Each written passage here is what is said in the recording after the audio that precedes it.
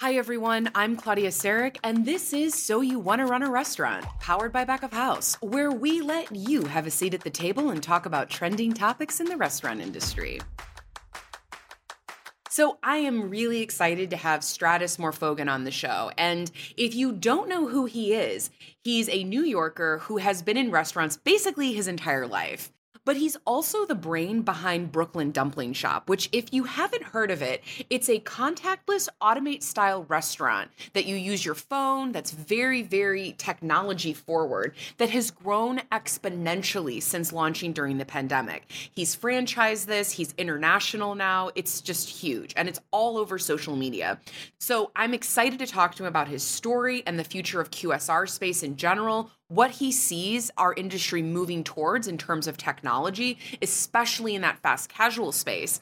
He's also doing full service restaurants and incorporating technology there. So we're going to talk to him about that, his thoughts on Web3. He's even dipped his toes into NFTs. So stay tuned. This is going to be a great interview.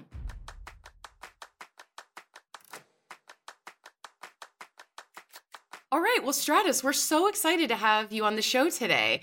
I feel like you'd be a great guest for this discussion on QSRs and where they're headed, given the forward-thinking nature of your concept, Brooklyn Dumpling Shop, which, for those that don't know, is fully contactless which is contactless and fully automated. But even though those qualities felt more tailor made for the pandemic, I understand that you were working towards it well before the pandemic hit. So talk to me a little bit about that and where your mind was at when you were creating this.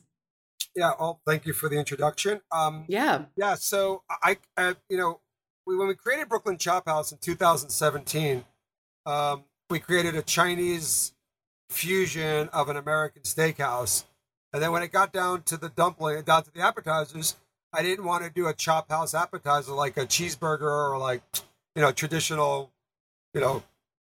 lobster bisque and cream of spinach and blah, blah, blah. I wanted to stay true to the concept of dim sum and chops. So when it got down to the dumplings, I said, when it came down to I don't want to do a bacon cheeseburger at a chop house. I want to do a bacon cheeseburger shiomai. Mm-hmm. I want to do, and let's keep going. I want to do a pastrami. I want to do a Reuben with Russian dressing. I want to do a bacon cheeseburger. Forget about lobster bisque and French onion soup. Let's just do it into dumplings. Mm-hmm. And that's where this whole craze of our sandwich style, deli style dumplings took off. And fast forward a year later, I said, I want to do a 1.5 ounce sandwich shop. Mm-hmm. Again, my investors and partners looked at me like I was, I needed therapy. And I said, no. I said, a 1.5 ounce sandwich is a dumpling to me. Yeah. But let's make it into a QSR. Let's turn it into fast casual. And, I started writing the business plan. And I realized I hate toll booth clerks. Okay. And I hate umpires behind home plate. Okay. Tennis got it right. Yeah. Using technology. And I said, I love when my dad used to bring me to the automat of Horn and Hardard back when I was 10 years old. Yeah. I said, wouldn't it be cool to bring the automat back? And I saw what Itza did, and a couple of other companies tried to reintroduce it, but I know what they did wrong. Mm-hmm.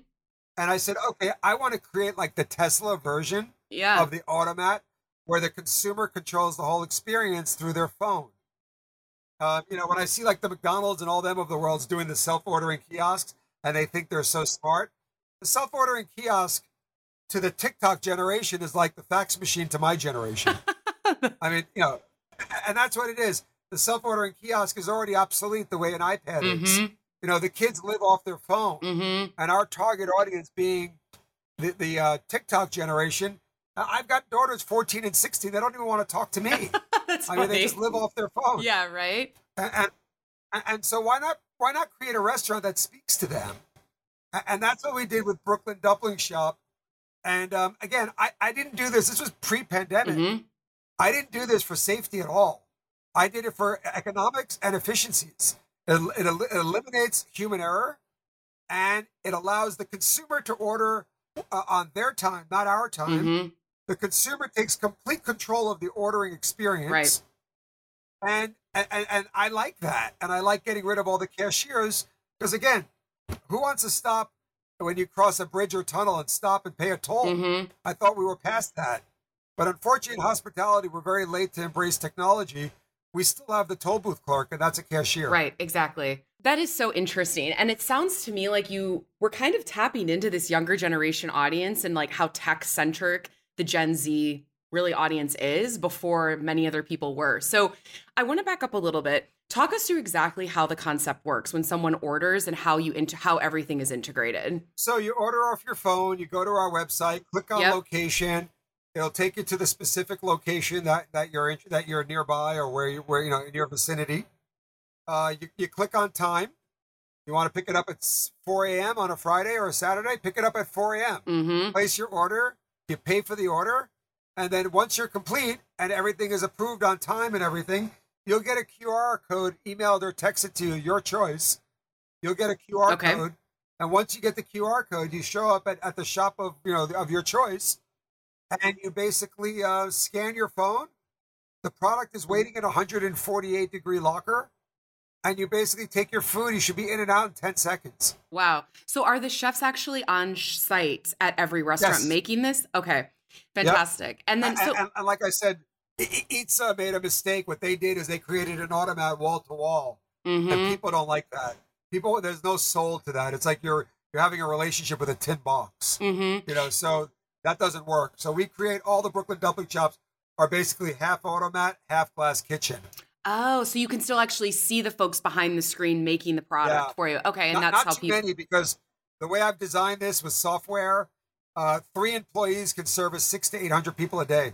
Wow, that's amazing. The industry norm is 11.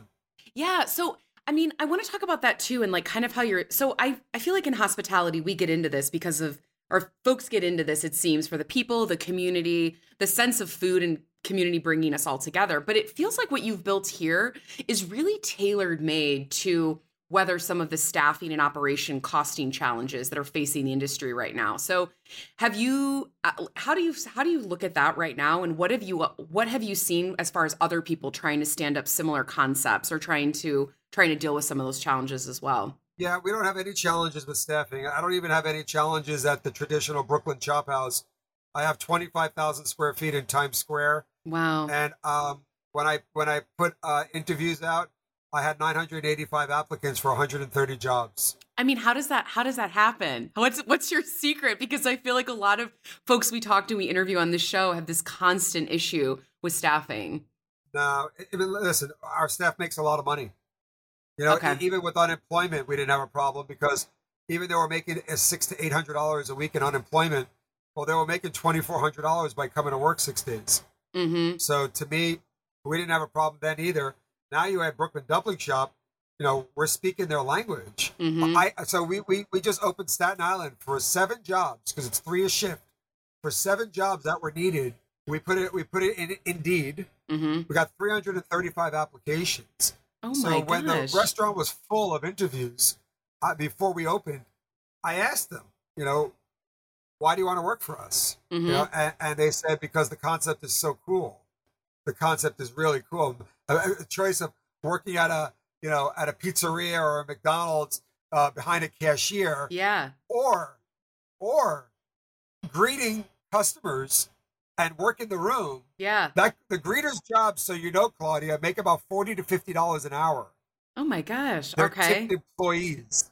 Wow. So remember, to run a Brooklyn dumpling shop, the greeter, mm-hmm. expediter, cook. That's it. Now, the greeter makes $10.50 an hour, not $15, because they're tipped employees. Mm-hmm. So the house now is paying below minimum wage, mm-hmm. but they keep their tips, right? And their average tips are $30 to $40 an hour. Right. Wow. We all win. Yeah. And you're talking about people that would have gone and worked for $15 an hour are making at a minimum. The greeters at Brooklyn Dumpling Shop at a minimum make $30 an hour. Wow. And you can maintain that kind of volume in those shops to offer those wages. You understand. So just picture a room about 600 square feet, right? Yep. And you got a full room, and you're the only one there. Hey, first time here? Hey, let me show you how it works. Oh, you got to try the chicken parm dumpling. You got to try the Philly cheesesteak. You got to try the frosé. Oh, great. So they punch it in, da-da-da-da. And when it comes up, you see a thing that flashes up. Mm-hmm. Leave a tip. And they're not stupid. They're standing right next to you. Of course. They're standing right next to you after I've told you what to eat, showed you the system. Yeah. You're not going to leave $5. You're not going to leave $2. And they work it. And I love it that they hustle it. Yeah. Because that's what it's about. Or you'll get the person that will come in like, 45 and over, and they'll look at all the technology and say, oh my God, do I need an MIT degree to get a snack or a meal? I'm out of here. Yeah. And that's 40% of the 45 and over, 40% will walk out if there's no greeter, because they're not comfortable with this. Oh, that's interesting. So the greeter's job is to say, hey, first time here, let me show you how it works. Mm-hmm. It's so easy. And it's done. And then when you get a reaction from a customer that was walking out the door, flip that customer, make them feel smarter than they are, and basically allow them to learn a new experience. What Amazon did, right? Changed all our buying habits. When you do that, that's a customer for the rest of their life. And that's the beautiful idea of being very early in this market. And remember, with the older crowd, the greeters just bringing them to the self-ordering kiosk. We know at the core management team and tech team for Brooklyn Dumpling Shop, that's the fax machine to us. Yeah. That is so outdated, but it's comfortable for the 40 and over crowd. They're just getting used to the self-ordering kiosk. But when we open like at a university, like we did at UConn, the kids walk in when the greeter says, hey, first time here, the kids are like this. I'm good. Oh, they already know. Oh, they already know. Yeah. Leave me alone. I ordered this morning at 11 a.m. I'm just picking it up. Right. Like, right. I'm good. Yeah. But when the 40 and over crowd walks in, they're like, help me, I'm lost. And that's okay, because you know what? It's fun, because we can't be everything to everybody. We know our target audience is 13 to 30. But the older crowd, we're educating them. And it's the same way, grandmas are ordering from Amazon right now. They never expected they'd be ordering from a little thing called a computer. Sure. Well, what it sounds to me, though, is that so many of these QSR concepts that have been around for a long time, the customer expectation around human interaction may be a little more rigid. There's like this ingrained how we do it in QSR, but it sounds like you've really found that sweet spot between technology, customer interaction, and how you can help facilitate that in a really seamless process where it's fun, engaging. I mean, I would imagine a lot of people just come in just to see the technology because it's so interesting. Oh, so you got to remember, Claudia, we are in the reaction business. We're in the reaction business. Yeah. And what social media has done is really exacerbated that comment that I just said. Because if you create a big reaction, what's the first thing you do? You get out your phone. You pull out your phone. And if you create a big reaction in a negative tone, well, they're going to do the same. They're going to pull out their phone and say, this place sucks. So we are in the reaction business. If you could get a good reaction or unfortunately a bad reaction, it has a chance to go viral. It depends how big the reaction is. But when you create a reaction in our industry and it's a positive one, you can write your ticket. We have 600 million views on TikTok, and it's all because we create a reaction. That's amazing. I was just going to ask you how your social following does, and if a lot of people are finding you via those viral videos that they're posting. The restaurant is so optic. When you walk in, you see the red and blue lights of the automat. You see the dumpling machines working. Yeah. It's very optical. And then when they're eating a peanut butter and jelly dumpling, and oh yeah, it sells itself. It's like, what is this thing? This is, or a bacon, egg, and cheese croissanting, which I created. I just got the patent for it. It's the most unbelievable breakfast dumpling. It's a croissant-shaped dumpling. I mean, I love it. When are you going to do gold dumpling-shaped croissant? Yeah. Are you on Goldbelly? Can I order this for tomorrow morning? It's funny. He used to chase me years ago. Yeah. But I never gave him the time of day, and now I got to get back to the guy who created Goldbelly. I avoided him I think it was 15 years ago when he started. I'm like, I'm not interested. Yeah, especially now that you have the social following and you kind of know how to tackle that audience. I'm like, where can I hit order after this? Yeah. Yeah. No, it's exciting because we've sold over 300 franchises. It's amazing. We're opening in 2022. We're opening one shop every 2 weeks. In 23, it's one basically every week, 3 to 4 a month. Okay. And in 24, 25, and 26, it's 100 a year. Wow. And is this only in North America, United States, or is this all over? We North America. We sold Canada, which is still North America, but we're also selling the UK and Italy. Okay. And then we got a deal right now for North Africa and the Middle East. Oh, so interesting. It's going global, but we're really, we haven't really penetrated the domestic market. Yeah. We're going to be in about 30 states. And, there's a lot more to do. And those 30 states, there's still room too. Oh, sure. Of course. And as one person sees it, it's just going to go viral and more viral from there. So I feel like we just opened, for example, Staten Island. His numbers were, I'm not allowed to say numbers, but I'm regulated by the FDD. But let's just say his numbers a week were $1 a week. Yeah. Well, he's doing about $9 a week. So you could imagine every franchisee that's on the fence or on the sidelines. I mean, they're calling Amir in Staten Island like, hey, I got 5 questions for you. Mm-hmm. How are your sales? What's your food cost? Yeah. How's your payroll? Is Stratus full of shit? And are you going to open a second store? This is always the 5 questions because they don't want to hear it from me. They want to hear it from people that have their own money on the line. Right. And Amir is like telling me, Stratus, tell them to stop calling me. I need to run my business. I'm getting 10 calls a day. So now I've told everybody that's on the franchising part of our company, Monday between 12 and 4. So you got to block it. You got to block the schedule. You got those 4 hours. Call Amir all you want. 4 hours. Or go there and be a customer and see it for yourself. I want to go to the next question, which is how are you doing internationally? Do you find, I'm just curious if that audience is just as has the appetite for this kind of technology as you find in the United States? Oh, even more. Okay. More, because you got to remember, we have the name Brooklyn in our name. Oh, sure. That's total it's like the novelty. That we don't even discuss that part of it. And every time I do interviews, we have the word Brooklyn in our name, and Brooklyn's cool. Yeah. And if you ask the guy that owns Brooklyn Lager, the sales that he does in Europe, especially Germany and Ireland, when a hipster is at a bar and they see the word Brooklyn up and down the draft, it looks a lot better than Stratus. Yeah. It looks a lot better than Joe. Stratus dumplings, Joe dumplings. Brooklyn is a very sellable name. Yeah. Yeah. That makes a lot of sense. A lot bigger than Manhattan. I mean, it's Brooklyn. It's edgier, right? Of course. So I want to talk a little bit about the full service concepts that you run, because you also do that as well. And I understand that you've installed some of your automation in there as well. So talk to me a little bit about that and what that's looked like, incorporating some of that QSR technology into that full service, which we don't always see as often in our industry. Oh, yeah. My grandfather had the first Greek restaurant in New York in 1910. He was there from 1910 to 1975. And when COVID hit, you could imagine every week I was getting 5 or 6 offers from landlords that took back restaurants.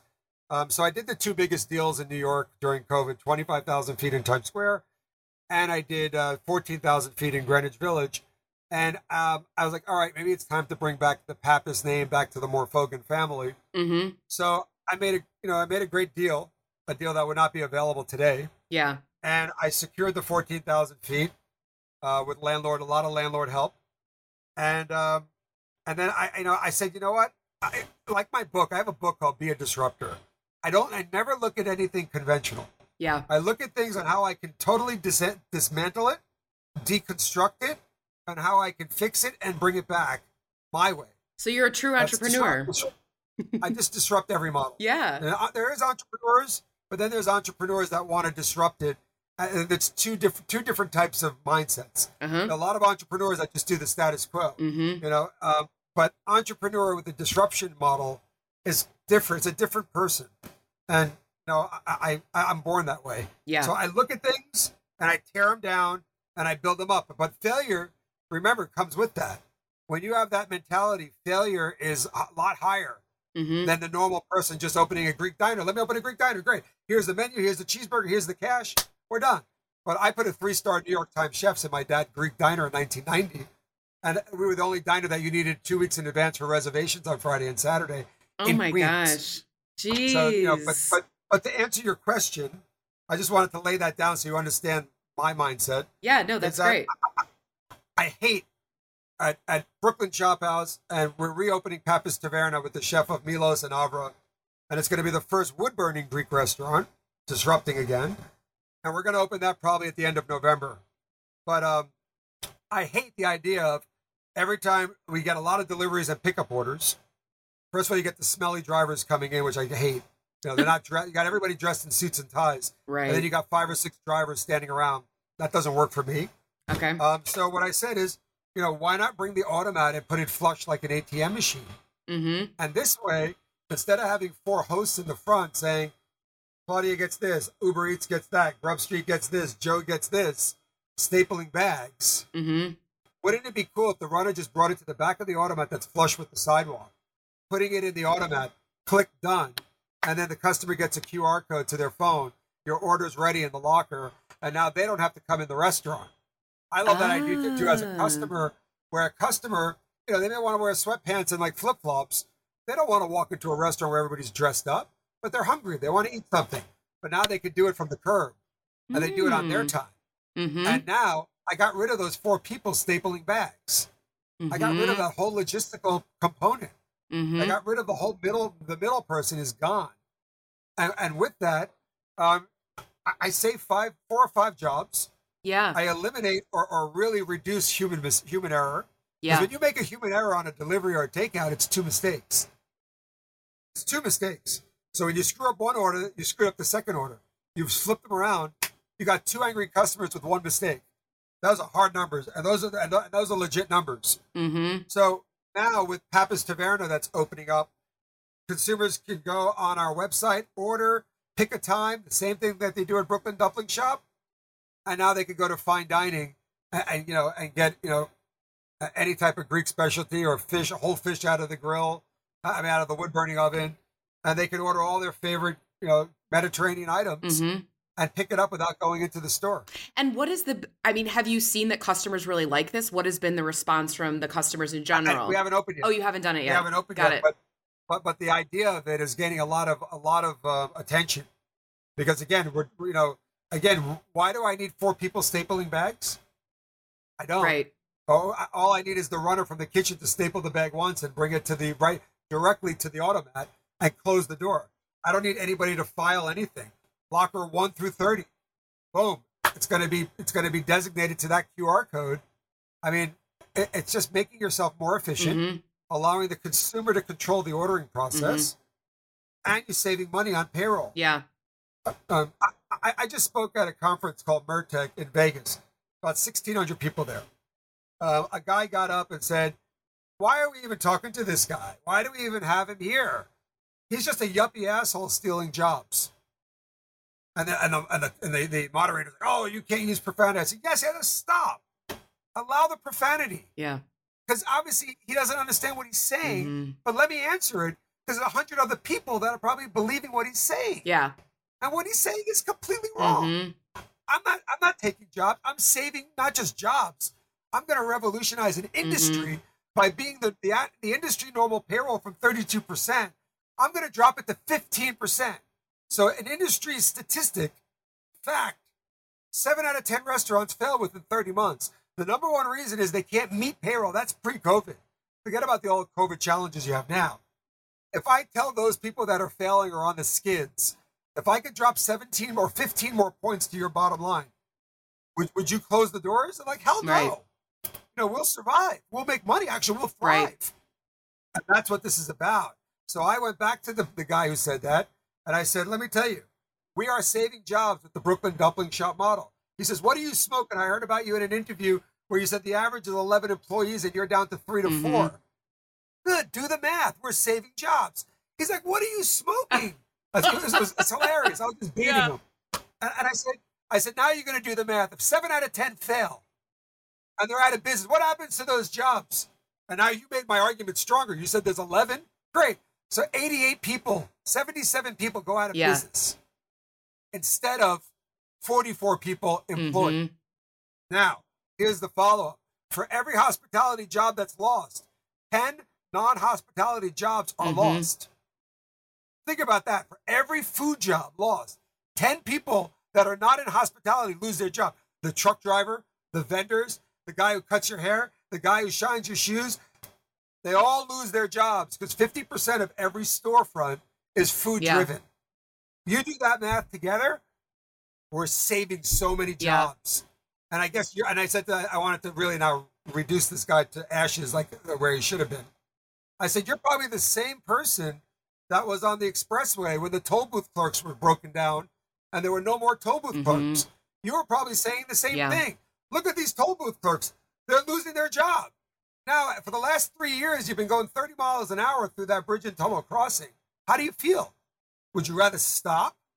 Sometimes wait 30 minutes? Give your $20? Get $10 change? And then proceed? Or go 30 miles an hour straight through and let them scan your license plate or your Easy Pass? and the whole place like this. I mean, I also think that it's also not, I mean, nobody wants to sit there stapling bags, as you kind of mentioned this before. It's like, what are we actually doing then with those people? Like, we're actually giving them something more meaningful to do, so that some of the menial tasks that, like, nobody really wants to do that all day. Well, now post-COVID, your argument is correct.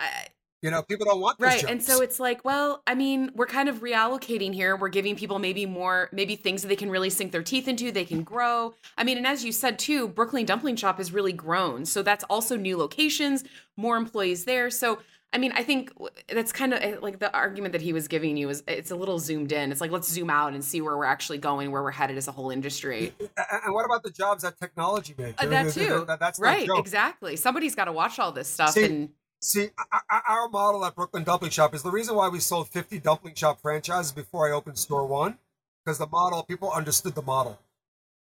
Our model is simple: small footprint, small labor force, small overhead, higher paying jobs, less jobs, but higher paying jobs, maximum profits. Yeah. Simple. Yeah.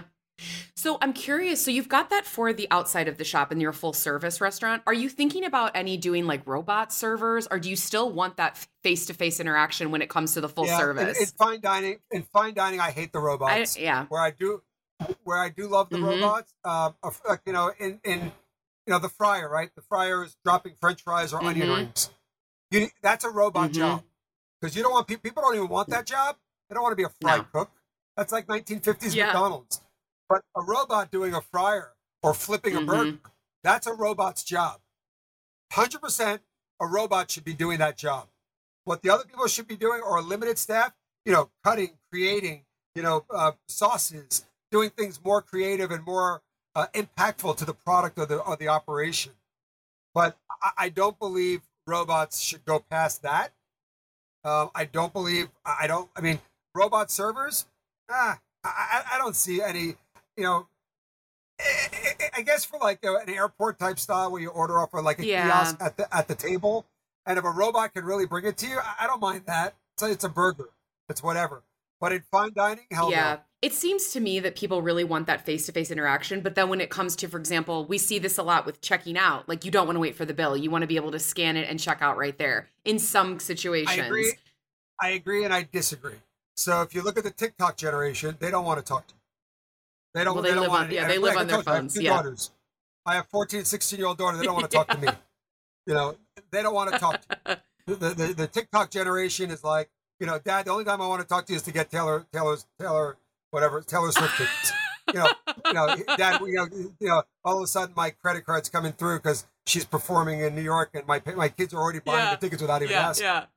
So that's all they want to talk to me about. They don't want to talk to me. And neither does the whole TikTok generation want to speak to a cashier. They don't want to speak to a greeter. It's funny. So the 35, 40 and over crowd, will come in and they feel comfortable with the greeter because it's that service that you're talking about. But when you target the 13 to 30-year-olds, they don't even want to talk to the greeter. They're annoyed. Yeah. This is the number one thing they do. Put their hand up. I'm good. Thank you. Yeah. I'm good. Oh, I know how to do this. Oh, I love it. The first day we opened in Staten Island, our first hour. Oh, I've been here before. Yeah. I'm like, really? We just opened. And that was the best because that showed it all. This kid walked in. We just opened the first hour, and she goes, "No, I'm good. I've been here before." Okay. We laugh so much, but it tells you how adamant they are about just leave me alone. So I believe. So half what you said, I agree. The other half, it depends on the age group. My age group, you're still young, but 45, 50 and over, they want to speak to someone. But that young generation of 13 to 25, 13 to 30, they don't want to speak to anyone. And that's okay by me, because the least amount of conversation, the lower the payroll. I'm doing a contactless drive-through. We're going to launch a couple of them in 23. Oh, those are great. You don't speak to anyone. You pull up to a carport. You place your order, QR codes, you pull to the side of a 600 square foot building. There are 3 employees inside. On the short part of the building is the automat now, like an ATM machine to walk up to. And then on each side, the automat now is horizontal. And it opens up and pushes a silver plate right into the driver's seat. Wow. And you take your food and you go. Because remember, if you go to the left, the building is now going to your passenger seat. So we've got to make that metal plate come out like this, where it comes right into the passenger seat to take your bag. Oh, interesting. On the right side, it's going to hit you on the driver's side. Well, that kind of goes into my next question, which was going to be, do you see any barriers to entry with people wanting to do more of these fully automated styles? And what else do you see in the future here for those that do want to try this? And how do you see this, more of these automated solutions evolving in the industry? It's getting out of your comfort level. I just spoke to a group that has 30 restaurants in Canada. They want to bring it to New York. They want to put me on the board. I met with them over a cigar. We spoke. And within 5 minutes of talking to them, I passed on the opportunity.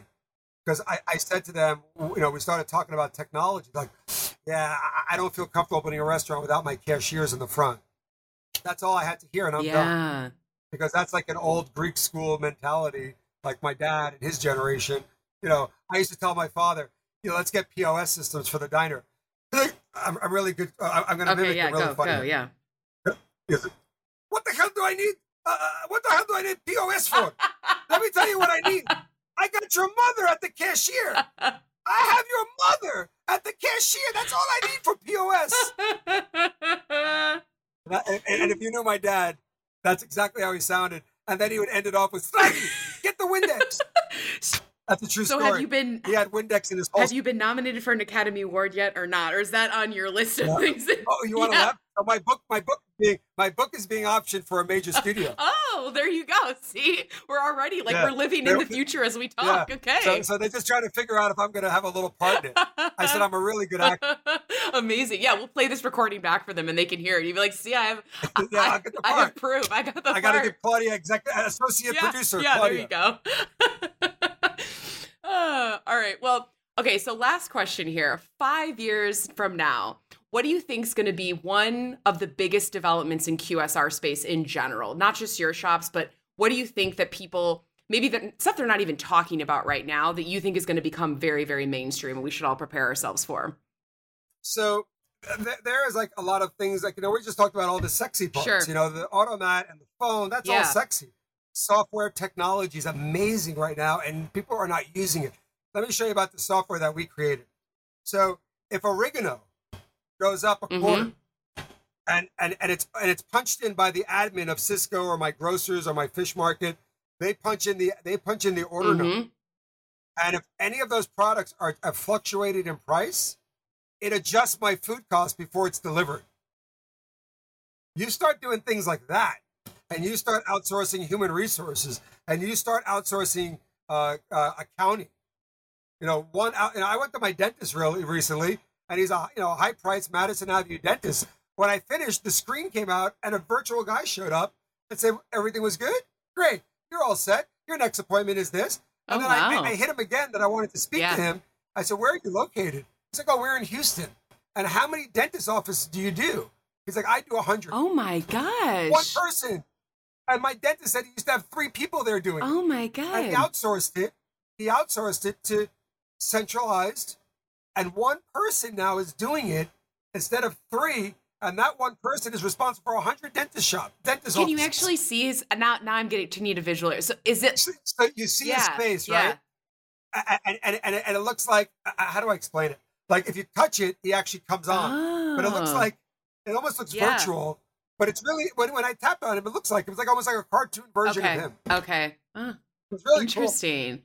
But that's the future, is minimizing your staff, becoming more efficient, becoming more effective. Get on the metaverse. Get your NFT programs ready, because we're launching the first NFT private supper club in Times Square at Brooklyn Chop House. Oh, interesting. In 1997, I told the sporting goods, conglomerate. They were worth about $3 billion. I won't mention their name. In 1997, when I brought the Fulton Fish Market on the internet in 1996, I said, "There's this new thing called the internet, and I'm telling you, you got to get all your sporting goods on it." He's like, "There's no way in hell someone's going to buy a glove or a shirt or a jersey without touching it." There's a thing called Amazon, and they're not selling books anymore. They're going to be going into toys and sporting goods and all the rest. They're going to eat your lunch if you have that attitude. Like Stratus, I'm worth $2.8 billion. You've got a couple of little restaurants. Enjoy your FultonStreet.com project, but you're way out of your league. I said, I'll tell you this now. I said, Mitch, here's my prediction for that type of mentality. 25 years, you'll be bankrupt. It's like, Stratis, they want me to go public at $3 billion valuation.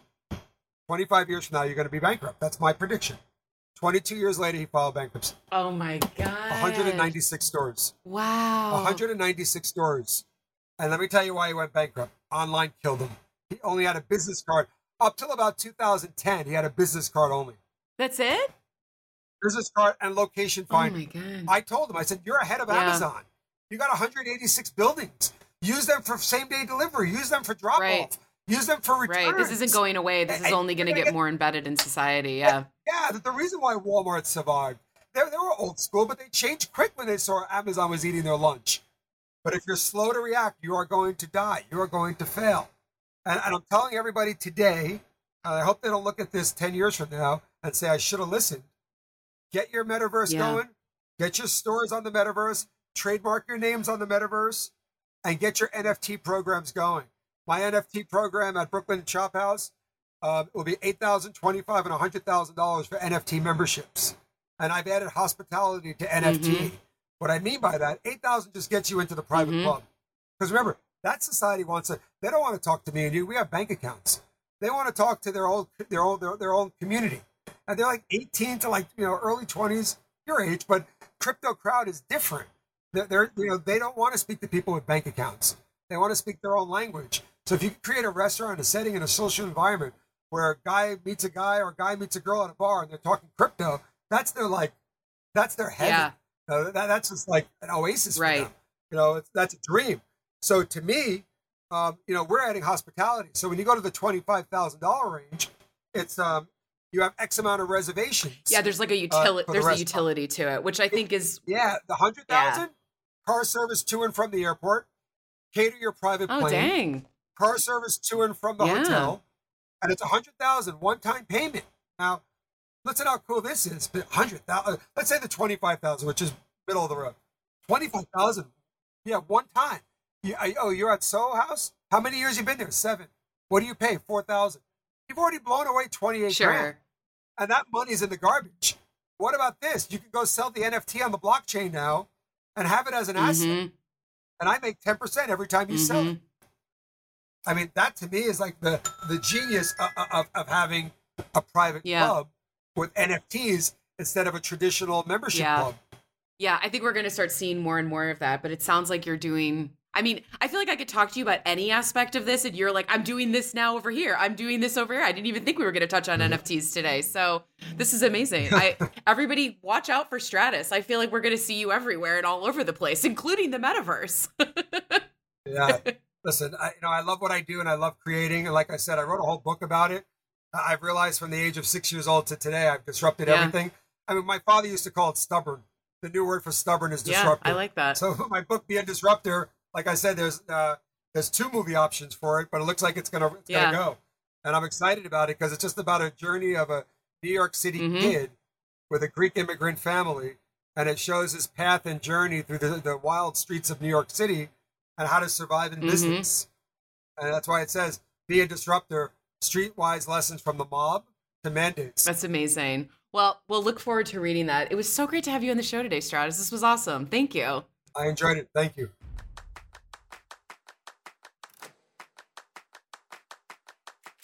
Want to hear more?